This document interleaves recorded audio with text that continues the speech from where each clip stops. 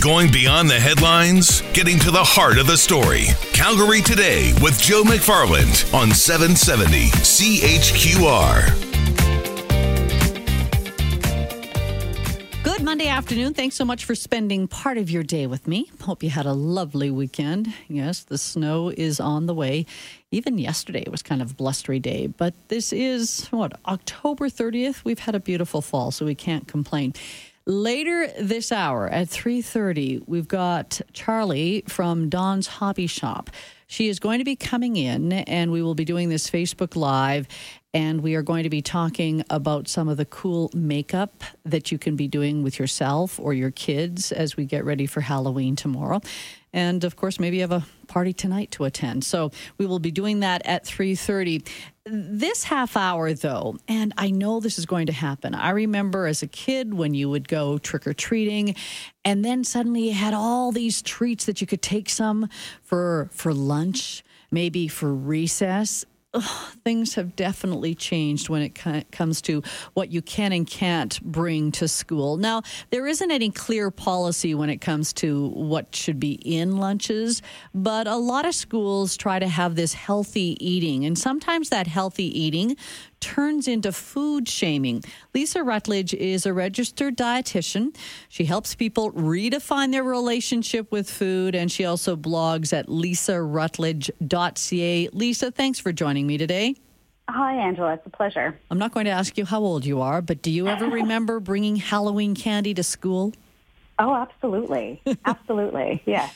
It was a bartering tool. Hey, you can always get some better candy if you had something that someone else wanted. Lisa, interesting article that you have written in Huffington Post, but I think it's one that a lot of parents can relate to because I completely understand that we should avoid allergens like peanuts. I think that's been around long enough for parents to know that they shouldn't be packing any nut-based thing in case someone has a reaction.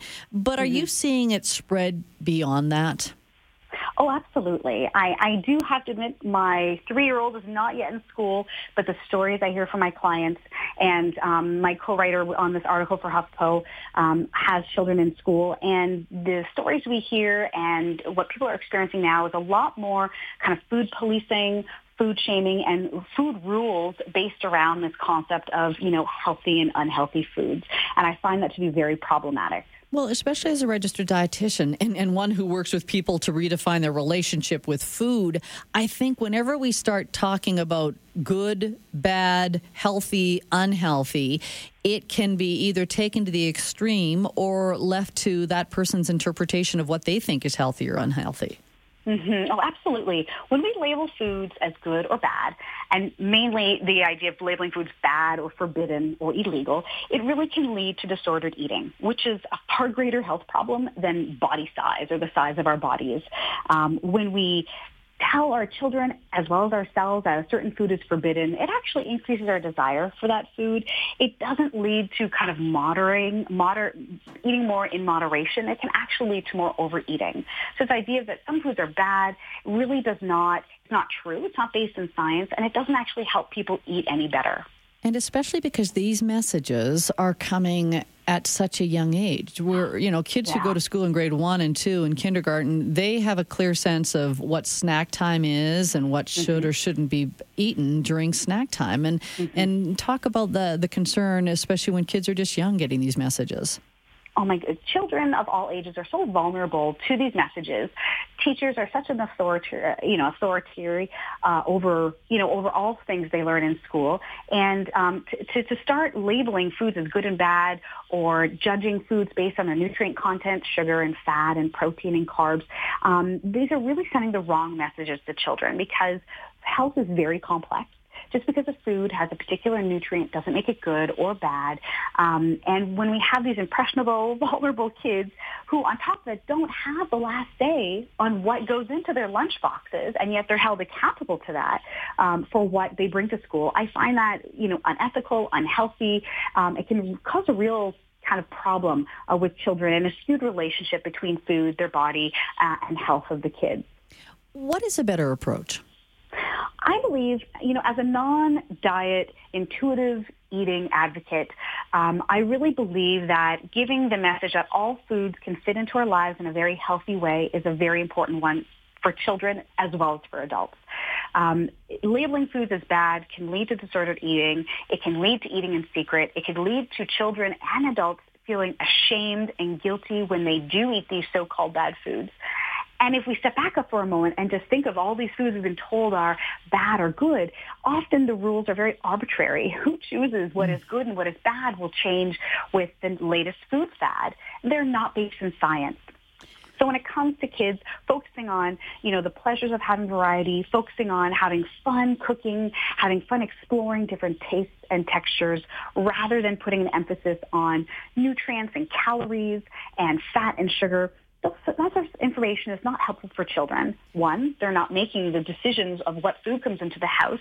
And two, they don't need to know that kind of information. As adults, we learn that, and it can help us make balanced decisions for our families. But children, it should be, stick more to the fun, interesting, inquisitive side of food in order to help them, create variety and enjoy all the foods that they eat. Well, and I also think, and I'm involved with brown bagging for Calgary kids, so we make lunches for Calgary students who can't bring a lunch. So we're also looking at a lot of families who maybe just because of economics can't provide the maybe quote-unquote best, and I don't even like saying best because that means there's a worst, but what they're actually even able to put in their child's lunch, and then the child shows up at school and feels this food shame. Exactly. We don't know the reasons why parents are choosing the foods that they pack. I know teachers and school boards are, they have a lot on their plate, so to speak, already. But talking to the parents, if a teacher feels a particular problem with whatever the child is setting for whatever reason, going back to the source and talking to the parents, the people who make those decisions, talking to them directly without getting the child involved or feeling bad. This, the idea of having the teacher as an authority, the parent as an authority, who does the child believe? It creates this really, I find, negative dynamic between a child who, wants to rely on their parents to be the person who can give them, good, sound, healthy advice. And then the teacher turning around saying, what your parent packs you isn't good, I have to take it away. That negative dynamic is very unhealthy. So leaving up to the parents, having the parents be the people who choose what is in that lunchbox, having it be their responsibility, but also being very conscious, exactly like you said, like not understanding or not maybe realizing why they've chosen those foods. And to be fair, my client, the people with whom I consult with, they are not people who are unknowledgeable. My clients are very knowledgeable in nutrition. So considering saying parents don't know what they're doing, I find is quite erroneous. Well, you know what? We are a very diverse society in Canada. We're bringing different cultures, and I think different cultures bring different foods and different food choices. If there really is that big of a concern, I think you're right in saying at least, first of all, approach the parents to see why they are making the choices they are when it comes to what they're giving their child for snacks and lunches. Exactly. The myth that overweight children eat more or move less has been debunked.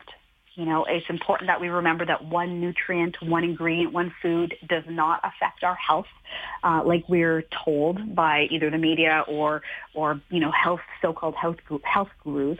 Our bodies and our health is much more complicated, and good for that. Good for that. We're complicated creatures. So to say, I've heard of things like if a granola bar has chocolate bits in it or chocolate chips, it's then off limits because for some reason the presence of chocolate chips will, greatly change the health of a granola bar. Those type of things are sending just the wrong messages to children, saying, this food should be avoided at all costs, when in fact it will not affect our health in the way that we're assuming it will. Well, and I also love the fact that I know when my kids were in grade 1 and grade 2, they just became little mini police because any rules that they had from school, it was like, this is what we have to do, Mom. We've got to do this. It's like, well, okay, wait a second. So, and I think that's the other thing when you bombard them at such a young age with rules, what that is doing to their relationship with food. Exactly. And I've heard heartbreaking stories like children not wanting to participate in family pizza nights because at school they've had to do an exercise where they take a picture of pizza and mark it a big X in red because it's been deemed unhealthy by the person who created the exercise at school. I've heard of children refusing to eat their favorite fruit because they've been told that sugar is bad.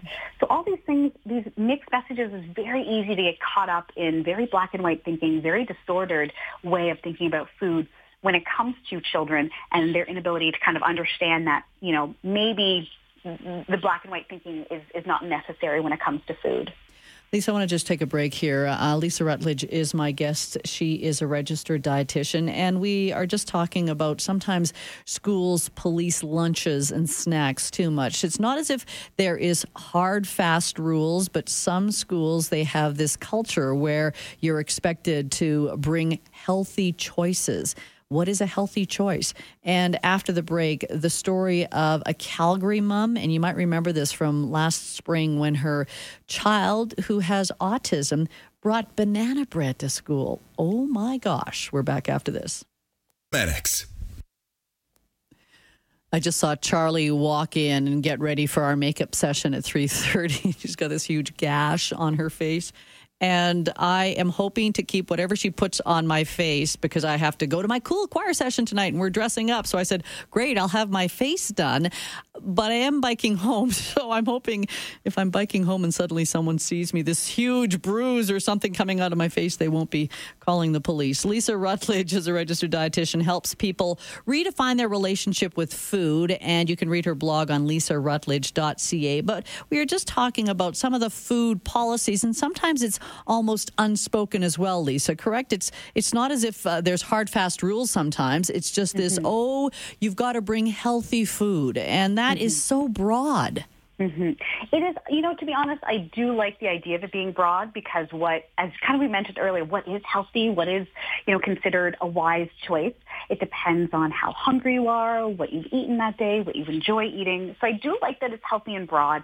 What I don't like about it is the fact that if there are no hard and fast rules, which there shouldn't be, but like you said, there's still that kind of that pressure from other parents or from other people around us to make always the most extreme healthy decisions for our children. And that kind of pressure, I find, really takes away from the parents' way of setting their own household rules about food and takes away from the children's ability to kind of self-regulate, decide for themselves what do they feel for in this moment, what would feel good in their body, what would feel good on their taste buds, how hungry are they.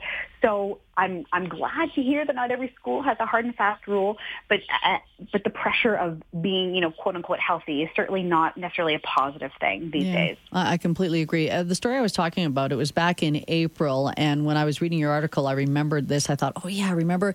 And it was a little boy who has autism, and his mom had packed banana bread, and he had to eat his banana bread out in the hall because for snacks, they were only allowed to eat fresh fruits and vegetables. And in fact, this banana bread, it was homemade banana bread. So that's where I think this poor kid, and of course the mother raised the issue with the media, and I'm hoping the school back down on that one. But that's just it. Someone's healthy, and I know you're glad it's so broad, but I would say banana bread, I think that's a healthy snack. It's something homemade is definitely, the parents will know what goes into it. I don't like to say that packaged foods are less healthy or not healthy because then again, that's still just fear-mongering with food. The parents will have to choose. For the parents who don't have the time or don't know how or can't, for whatever reason, bake homemade banana bread, I don't want to say, that's not a good thing. You can't send a kid with purchase banana bread either. But absolutely, where does it draw the line? I have heard of stories of children, parents saying, my kid is more hungry they need more than just a fruit and a veg at a particular snack. They need something to tide them over because they're very active. So even having rules like it must be a fruit or a vegetable and nothing else at snack, whether it's homemade banana bread or not, causes a lot of problems. It forces children and adults to start listening to external rules about what to eat rather than their body's own internal wisdom about how hungry am I, what do I feel like, what do I have to eat, when's lunchtime, when's dinner time, am I going to be active after school, and that should help me decide what I'm going to eat in this moment, not it has to be a fruit or veg. So the idea of segregating kids, putting them in the hall. I've heard of kids, the food being taken away and not replaced with anything. So the message is, it's better to go hungry than to possibly eat a food that someone has deemed bad. And that, to me, is a very disordered way of thinking. And when kids are young, Lisa, I mean, a large majority of them are picky. And so it's sort of like, oh, good, at least they're eating. I know they're eating something. So then parents also have that to deal with. So I can definitely understand parents' frustrations. Lisa, your parting message, though, would just be make sure you're teaching the kids choices as opposed to good, bad, healthy, unhealthy. Absolutely. And if parents are out there frustrated, I would say talk to the teacher, send a note in your child's lunchbox telling the teacher that the child has the right to choose how much and what do they eat out of the lunchbox that you have sent. And if there is an incident with your child or with other children in your school, stand up for yourself and your children, and don't be scared to go talk to the school board or the principal, the teacher, because this can be a harmful practice to have food rules and shaming. Children are suffering the consequences of choices that they're not making themselves, and that's not very fair. Lisa, thanks for the conversation. Thank you so much. Lisa Rutledge, a registered dietitian. You can read her blogs on lisarutledge.ca. Great text coming in, so I just wanted to finish off this half hour with some of them. One person says, I do a lot of work with homeless families. One of our roles is to educate them on healthy eating, as many just don't have the skills. And and even when you say that, and I can understand, so that whole healthy eating can be so all-encompassing, and that would be the biggest concern I have, as long as that healthy eating doesn't have the good foods, bad foods, everything in moderation. Variation, I think, is very important. Another person says, I send my kids to school to be educated, not to be influenced by teachers' personal opinions.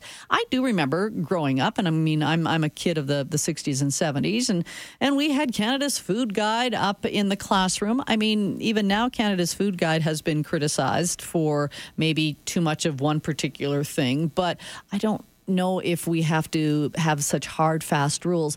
One person here says, bullying in school makes kids throw out their healthy food.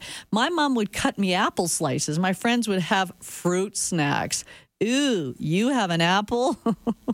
Oh, I'm so glad I've gone through all of that. And someone else says, too bad, peanut butter is an awesome food. Kids in school always had it when I was there and in the Army. There was always a can nearby when in the field. A full can was also useful as barter along with everything else to seal the deal. LOL. Completely agree. When it became no peanut butter, I thought, oh, great. That's one of my go-to things for my kids. It's 3:26. After the news, tune into Facebook because we're going to be doing a little Halloween makeup.